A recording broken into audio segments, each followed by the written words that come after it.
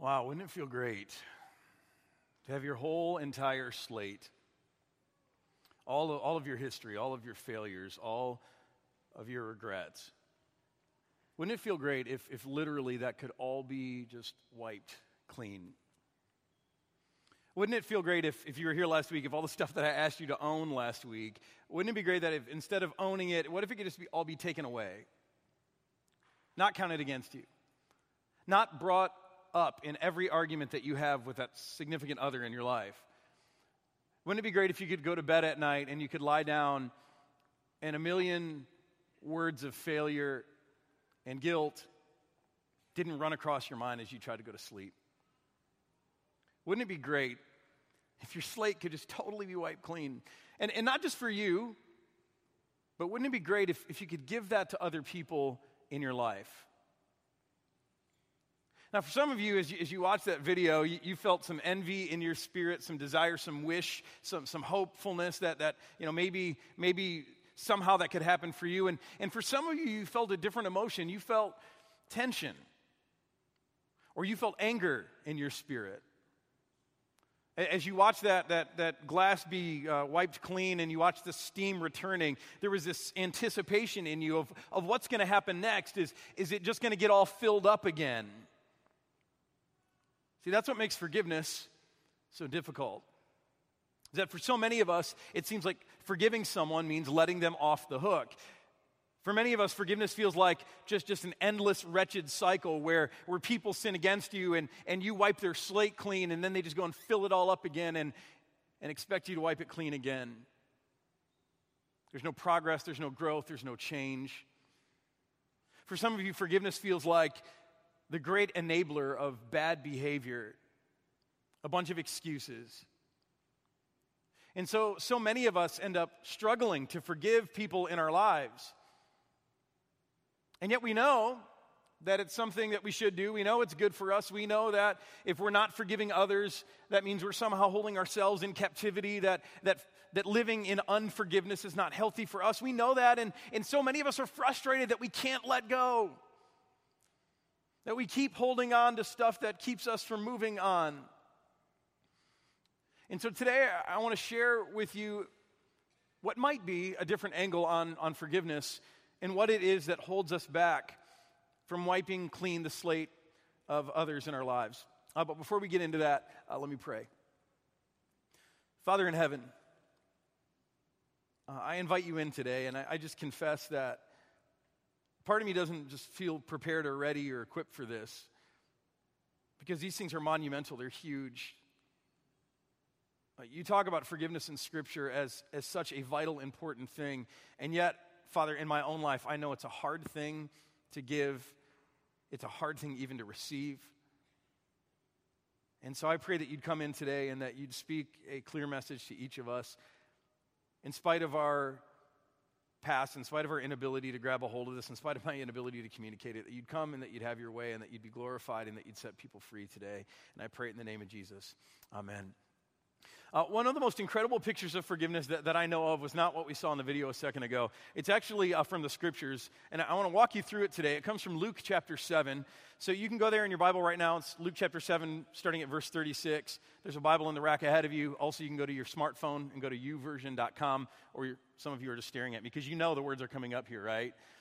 You know they're coming up here in just a second, and they are. So we're going to look at this scripture, a powerful, powerful story of forgiveness and what forgiveness can bring into the lives of people, and why holding on, refusing to forgive, can be a prison of all prisons. Before I get into this, let me just tell you, this is a real-life story out of the life of Jesus, not a parable. It's a true story, and we're going to dive in. So Luke chapter 7, starting at verse 36, says, when one of the Pharisees... And if you know anything about the Gospels, the Pharisees, these are kind of the bad guys. These are the enemies of Jesus. And yet the Pharisees are these very upright, moral people. They are upright and uptight. You know people like this in your life, right? They are the religious of the religious. They are honored and esteemed in their society as being the most faithful of all Hebrew people. But they are not fans of Jesus. For all the reasons I mentioned. They are not fans of Jesus because Jesus doesn't meet their standard for an upright, uptight religious guy. So one of these Pharisees, we're going to find out later his name's Simon, one of these Pharisees invites Jesus to have dinner with him at his house. And so Jesus went to the Pharisee's house, and he reclined at the table, because that's how you eat, sitting on a floor, reclining at the table. While this is happening, a woman in that town who lived a sinful life learned that Jesus was eating at the Pharisee's house.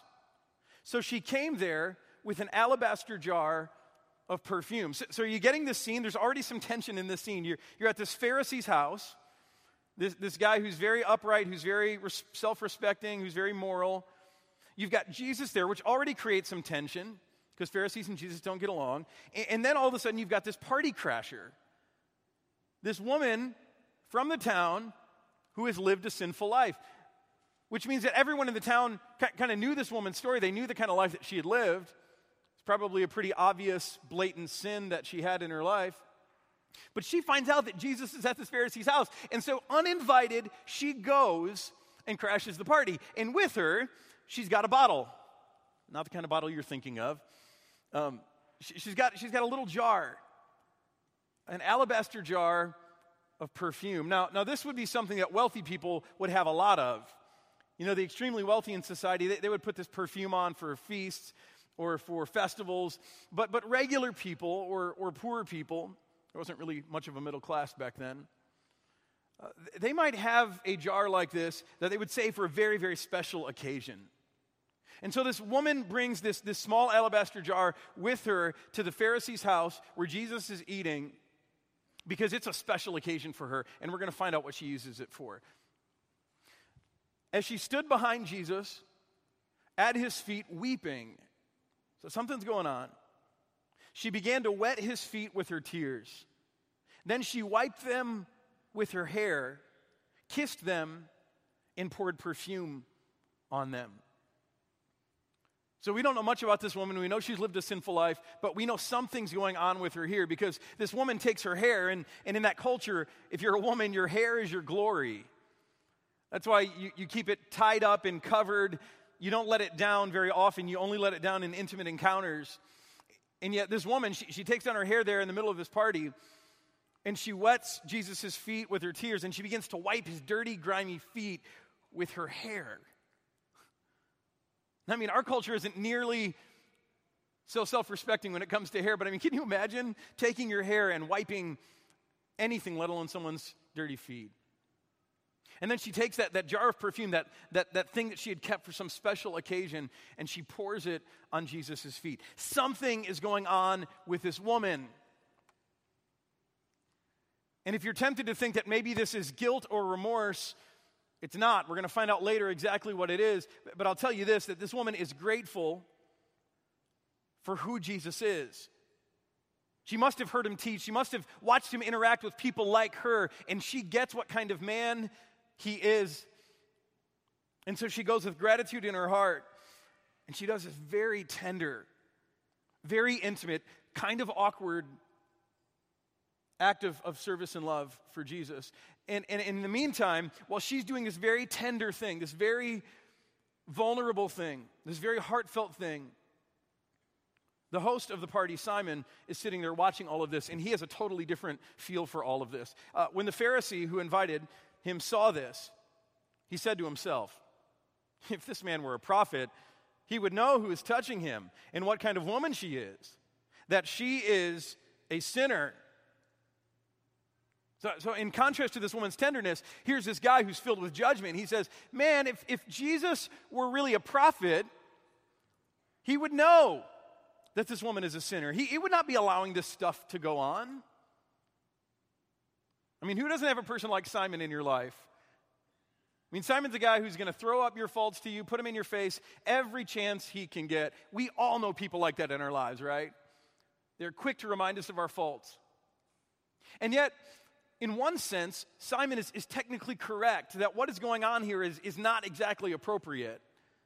See, this woman was sinful. Everyone knew it, which meant she was unclean. And according to Jewish law, if an unclean person touched another person, that person would become unclean.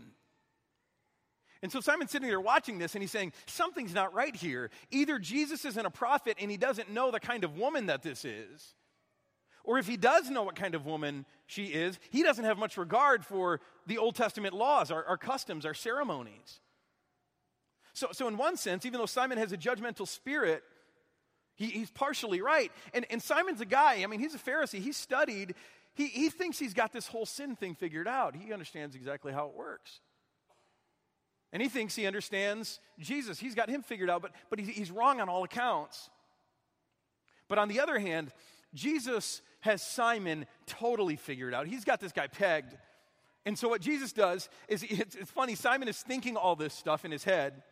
He's thinking all these thoughts.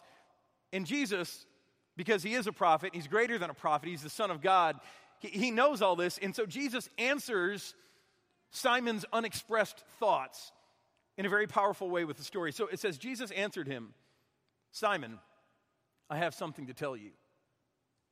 Tell me, teacher, he said. 2 people owed money to a certain moneylender. Now, when you see this word moneylender, don't think of a banker. This is not some respectable money lender. This is like a loan shark. This is, modern day payday loans, right? Where they charge you an arm and a leg, and they are not out to help you through a hard time. They are out to gouge you.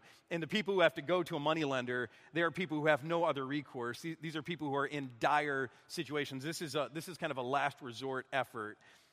So 2 people who obviously are into some trouble, who maybe aren't being as responsible as they should be, they owed money to a certain moneylender.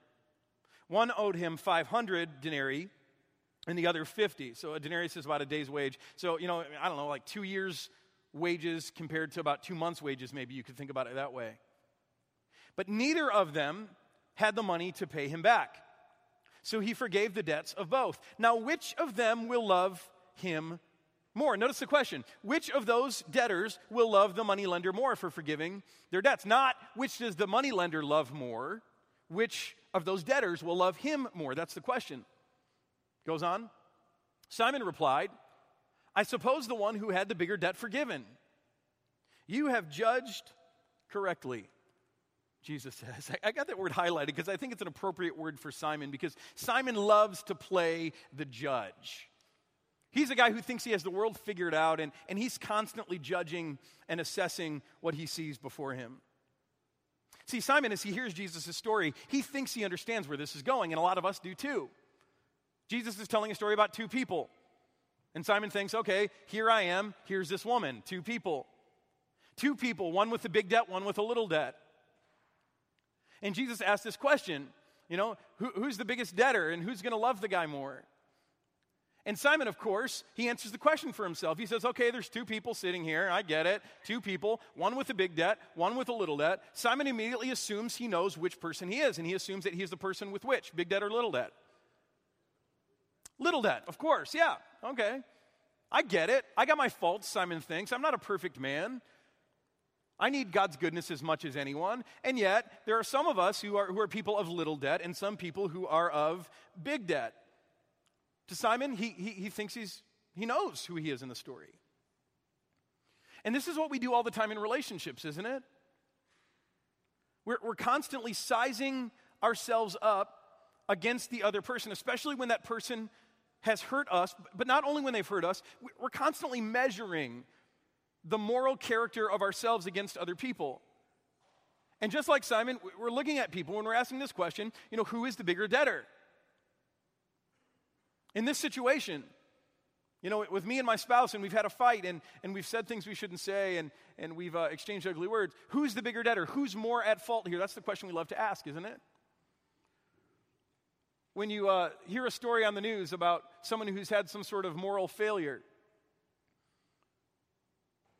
you may feel an immediate sense of outrage at it, but a lot of us tend away, and we just go, am I justified in being upset with this person? Who's the bigger debtor here? Is it me or is it them? And if we can answer the question, it's me, then we'll probably show them mercy, but most of the time we don't. We look at other people's debts, and they seem so much bigger than ours, because like Simon, we wrongly assume that we know which person we are in this parable. We tend to assume that we're the person of little debt, at least when it comes to other relationships in our lives. Now some of you are sitting here today, and you're not under this cloud of confusion. You know that you're a person who is the bigger debtor because everyone in your life has told you, and your sins are obvious, and they're the kinds of sins that people love to call attention to.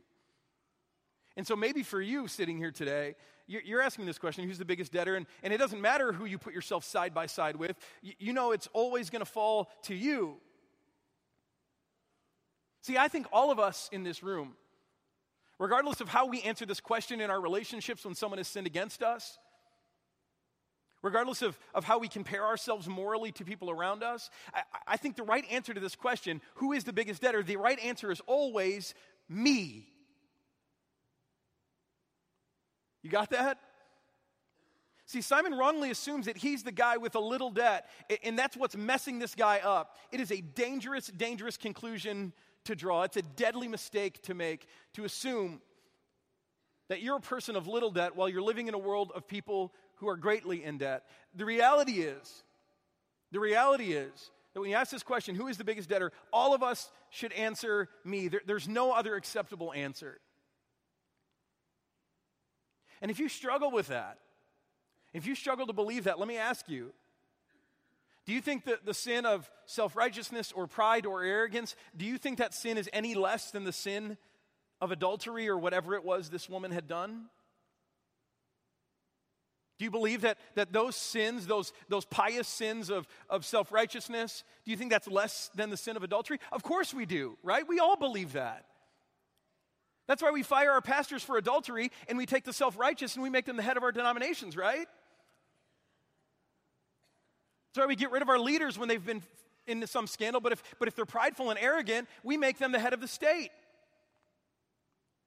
That's why Simon and guys like him, even though they're smug and self-righteous, and we're going to see the underbelly of Simon in just a minute, that's why guys like him get to be Pharisees, and the woman who's lying at Jesus' feet, that's why she gets to be an outcast. We totally believe that sins have different levels, and some are worse than others, and we tend to assume that the sins that people commit against us are so much worse than the sins that we have committed against them or others. And I'm telling you, that's a deadly mistake. See, so far in this parable, if you're tracking along and you feel some sort of connection with the smaller debtor, rethink it. You're not being honest with yourself. You're not truly examining the bankruptcy of your soul, which we all have. See, I don't think God is pleased with us comparing ourselves against others, trying to figure out who is the least rotten. But when we're asked this question, who's the biggest debtor, our hand should go up and we should say, it's me, sincerely and truthfully. But Simon can't do that because Simon has convinced himself that he's a pretty upright guy, although he's got some of his failures. And so Jesus is about to totally blow him out of the water. Watch this. Then Jesus turned toward the woman and said to Simon, Simon, do you see this woman? I came into your house. Now, before we get into this, let me just tell you, this setup right here, I came into your house, this is a big deal. Because in Hebrew culture, the laws of hospitality, they were sacred laws. God in the Old Testament wiped out entire towns for acts of inhospitality.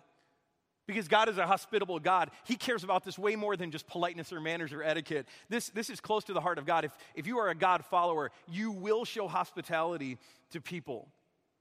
And it's even more important for Hebrew people because if you remember in their history, if you know something about their history, there was a time in history where they were invited as guests of honor down to Egypt to escape a famine. And it wasn't long before they were turned not into guests of honor, but they were turned into slaves for hundreds of years. And so God is especially just stringent in the fact that no Hebrew person will ever treat a guest inhospitably because that's what the Israelites had lived through, and they're not going to be hypocrites like that. So what Jesus is about to point out is very significant, even though it seems small in our modern day. So Jesus turned toward the woman, and he said to Simon, do you see this woman? I came into your house, and you didn't give me any water for my feet, which was customary, but she wet my feet with her tears and wiped them with her hair. So normally you'd come into a house and you'd get to wash up. It's dirty, and who wants to sit down at dinner dirty? And Simon, his first snub to Jesus is not even to offer him water. to wash himself. In some cultures, or in some houses rather, the host would actually wash the feet of his guests. Not just offer water, but actually do the act of service himself. Not Simon. But this woman, Jesus says, she's wet my feet with her tears and wiped them with her hair. I came into your house, Simon, and you did not give me a kiss, which was customary. But this woman, from the time I entered, has not stopped kissing my feet. I came into your house, and you didn't put oil on my head and get me ready for dinner, but she has poured perfume on my feet. Therefore, I tell you, her many sins have been forgiven, as her great love has shown. Now, if you think that for some reason right now Jesus is forgiving this woman because of what she did, just look at the language again. That's not what he said. He's not forgiving this woman because of her act of love and service. He's saying that the whole reason she's acting this way is because she has been forgiven. She's heard about Jesus. She understands he's a man of grace, that he's a man who's all about cleaning people's slates and giving people second chances. She gets it. And that's why she loves him. That's why she's there, because she understands what he's doing for people like her. So Jesus says, therefore I tell you, her many sins have been forgiven, just in the same way that we can see it in her love right now. And then he concludes this way. But whoever has been forgiven little loves little. See, Simon started off thinking he was the little debtor, and now Jesus is pointing the finger at Simon and saying, Simon, do you know why your heart is 2 sizes too small? It's because you've identified with the wrong guy in the story. You've convinced yourself that you're a person of little debt. And so your love is always going to be small. See, it's kind of a trick parable. There really aren't 2 kinds of people in the world. There aren't those who are little debtors and those who are big debtors. There are only big debtors. And if there are 2 kinds of people, the 2 kinds of people are the big debtors who realize they're big debtors and the big debtors who are trying to play it off like they're not. And you can always tell the difference, because the big debtors who know that they are the biggest sinner that they know, their love will be great when they come into contact with the grace of God. But those who have deceived themselves, those who go around assuming that other people are worse than they are morally, their love will always be little. Jesus talks about this all the time in his ministry. In another place, he's speaking to some Pharisees, guys like Simon. Maybe Simon was in the group. And he says, truly I tell you, the tax collectors and the prostitutes are entering the kingdom of God ahead of you. What a scandalous statement to say it to a bunch of religious guys. These guys are in church every day, not every Sunday, every day. And Jesus says, you know what? I tell you the truth. These tax collectors and these prostitutes, they get this. They're entering into what I came to do ahead of you. Why? Because just like you, they're big debtors, but unlike you, they know it. That's why Jesus says in another place, don't try to take the speck out of your brother's eye while there's a plank still in your eye. See, Jesus talks about this all the time. He doesn't divide the world up between big sinners and little sinners. He says, you're all big sinners. But some of you realize it. And when you realize it, it can be a great gift of God because then when you realize it, you will discover that Jesus came into the world and he gave his life to die for big sinners. And he loved you that much that he came not to just fix mostly respectable people who've got a few problems, but he came to rescue the worst of sinners. And your love will be great. But Jesus says, and then there's some of you, and you've totally convinced yourself that you're not so bad. And maybe that's why you struggle to forgive people in your life, because you assume that you're somehow better than they are, or they're worse than you are, and they're not worthy or deserving of your forgiveness because you've not yet grappled with the great forgiveness that God has poured out on you. See, when you realize that you are the biggest sinner that you know, when you can read this parable and you can say, I know which person I am. I'm the big sinner in the story. You know what happens? We get free. I want you to watch what Jesus does as this story ends. So he lets Simon have it. I'm not sure if Simon got it or not. I'm not sure if we get it or not. I'm not sure if I get it or not. But then Jesus, he makes sure this woman gets it because she understands who she is. Then Jesus said to her, "Your sins are forgiven." I mean, she knew that already, but Jesus is pronouncing it there in front of everyone. He's reassuring her that she is in the right disposition right now. So Jesus said to her, "Your sins are forgiven." Then the other guests began to say among themselves, "Well, who is this who even forgives sins? Who does this guy think he is?" And Jesus said to the woman, "Your faith has saved you. Go in peace." See, this woman believed something about herself and she believed something about Jesus. She knew she was the biggest debtor, but she believed that Jesus was the guy who came into the world to save big debtors. And not as a result of her elaborate act of worship, but as a result of her faith. Jesus says, "You're forgiven, you've been saved, go in peace." See, I think what keeps us from forgiving others in our lives is that we've not yet grappled with our own need for forgiveness, or if we have, we've somehow imagined that God's forgiveness is not big enough for us. And that's a lie. See, when you realize that you are the biggest sinner that you know, and when you realize that Jesus' grace really does cover over your sin, that he came exactly for a sinner like you, to not just clean your slate, but to teach you about life and to love on you and to give you a hope and a future, then you'll find freedom. See, that's what I want to talk about in closing, just really quickly. When you're forgiven, first, you're free to live without self-consciousness. I love that this woman, I don't know who she is, but she is bold, isn't she? I love that this woman just storms into the house of a Pharisee while he's having a Jewish rabbi over for dinner. And she knows what everyone thinks of her. Everyone thinks of her in that town. She gets it. But she doesn't care because she knows what kind of man Jesus is, and she knows already what he thinks of her. See, when you acknowledge that you're the biggest sinner you know, when you find forgiveness, the forgiveness that Jesus came to offer the whole world but you are free to live without self-consciousness, not worrying about what other people say about you, not worrying about the whispers of others, not worrying about the gossip out in the parking lot, or the things that might be said of you after you leave a party. Like, you don't have to worry about that anymore. Because when you know what God says about you, it trumps everyone else's opinion, amen?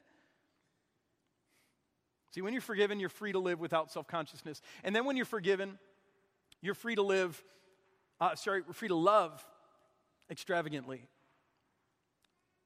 Again, this woman, she comes in and she does this very undignified thing. And can you imagine? She's crying on Jesus' feet and she wipes his feet with her hair in the middle of a party, and everyone is staring and people are gasping. But she doesn't care. Because this man is the man who set her free. He's the Son of God who came to forgive her debt. And so her love is deep. Now contrast that with how we come into this place. I come over here, I sit right over there, and half the time I'm evaluating whether we're doing a good enough job as a staff and volunteers and putting out a service, and every once in a while a word or phrase might catch my heart, but how dignified and how self-respecting are we when we come to encounter Jesus? Maybe that's just who we are, and that's personality, and that's okay. But I wonder, and part of me wonders about myself, is it somehow are we disconnected from what we've been given in Jesus? Is our, reserved, dignified nature, is that a sign that we're identifying with the wrong person in the story and we don't understand that we are the great debtors who've been forgiven a debt we can't pay?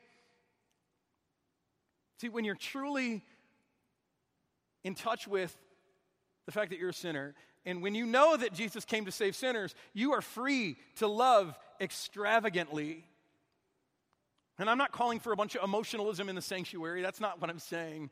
But I'm saying when you're really forgiven, there's a love that will well up in you. And it may force your hand to do crazy things sometimes because love does crazy things. All because of what Jesus has first done for you. When you're forgiven, you're free to live in peace. I love at the end of this, Jesus says to the woman, this woman who's lived a life of sin, of rejection, of being an outcast, of torture, of regret, of guilt, of shame. He says to her, your faith has saved you. Go, live in peace. I mean, peace is so rare in our lives, isn't it? I mean, we torture ourselves with our sin and our guilt and our shame. We live in conflict with people refusing to grant forgiveness, which takes away from our peace. As I said, some of us saw that video at the beginning, and we watched that glass fill up with steam again. And there's that sense that we have when we come to church that's just like that, where we go, okay, my slate's been cleaned this week. Now it's my job to keep it from getting dirty again. And we go through the week just white-knuckling it, trying to save ourselves, trying to justify ourselves, trying to be righteous on our own, as if God saved us once and now it's all on us to keep ourselves clean. There's no peace in that, is there? See, what if God doesn't mind wiping your slate clean 10,000 times each week? What if as he does that, what if as he's cleaning that slate, what if there's not a hint of anger or impatience in his spirit like we feel with people in our lives? What if from God there is simply joy at being able to take your burden away?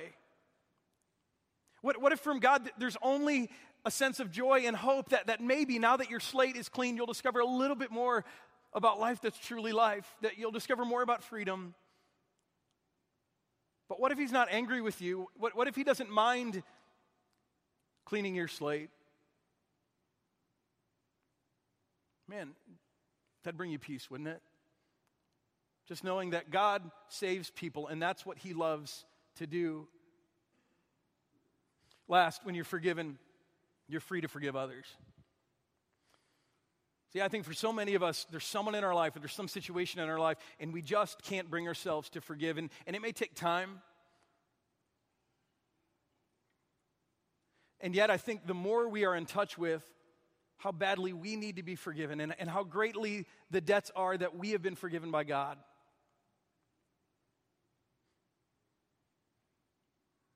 then we're more able to forgive the people in our lives. When we're not doing the comparison thing and saying, hey, I'm the big debtor, or I'm sorry, I'm the little debtor, you're the big debtor, you're in debt to me, you owe me. When we realize that the people who have hurt us, we're looking eye to eye with people who just like us are big debtors, and that Jesus came for all of us, then I think we're free to forgive others, finally. So let's do that. Let's get free. I want to invite the volunteers forward right now. They're going to pass out to you this. It's a little black piece of paper. And they're going to come quickly. Come quickly, volunteers. Hope you have your tennis shoes on. The clock's running on me. All right. And take one of these. Everyone in this room should take one of these. And this may seem a little odd. It may seem a little awkward. You may be connecting some things right now as you came in here and saw things on the floor. But we're about to get free. And although there's nothing, magic or biblically prescribed about what we're about to do, I just really hope that for some of you, this helps you find freedom so that you can live in peace and love extravagantly and live free of self-consciousness, and so that you can forgive that person in your life that you're struggling to forgive. But it starts with us, and it starts with our relationship with God. So as you get that paper, I think most of you have them, a few are still getting them. Here's what I want you to do. I want you to think of that sin in your own life. And for most of us, we don't need a bunch of time, because the moment I say that, a word or a memory jumps to mind. It could be something in your past, something that you've done that's in the past, but you can't let go of it. You can't forgive yourself for it. You can't claim the forgiveness that Jesus died to give you. You just can't seem to access it.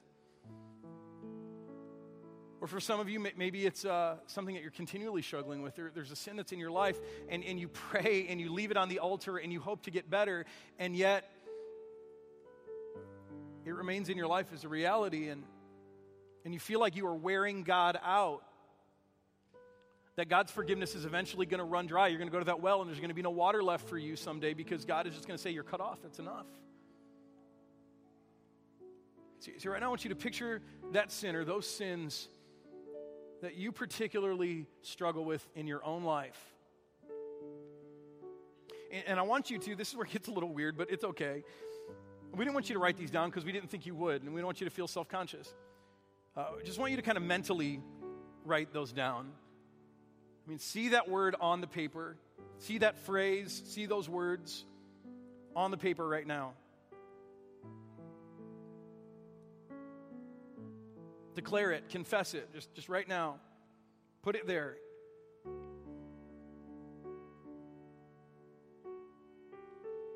And then I want you to hear what John says in 1 John. Everyone who sins breaks the law. In fact, sin is lawlessness, so we're all equally lawless. But you know that Jesus appeared so that he might take away our sins, and in him is no sin. Do you hear that? Jesus came, he appeared that he might take away our sins.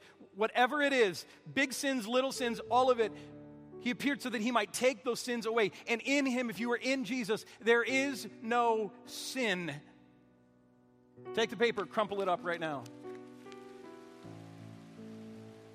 Because he's taken away your sin. In him there is no sin. I want you to hear what Micah says. You will again, God, have compassion on us. You will tread our sins underfoot and hurl our iniquities into the depths of the sea. Now we don't have a sea in here for you today. We couldn't install one. It's been a busy week. But here's what we want you to do. We want you to take this paper, and we just want you to just throw it in the aisle. Don't worry if you hit someone. It's just paper. It's not going to hurt anyone. Just get rid of it. Hurl it into the depths of the sea. Right?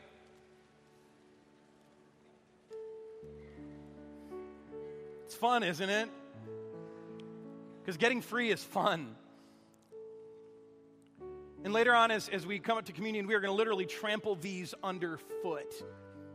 Because that's what God's word says God does when it comes to our sin, that he buries them in the depths of the sea, those places where explorers can't find sunken ships.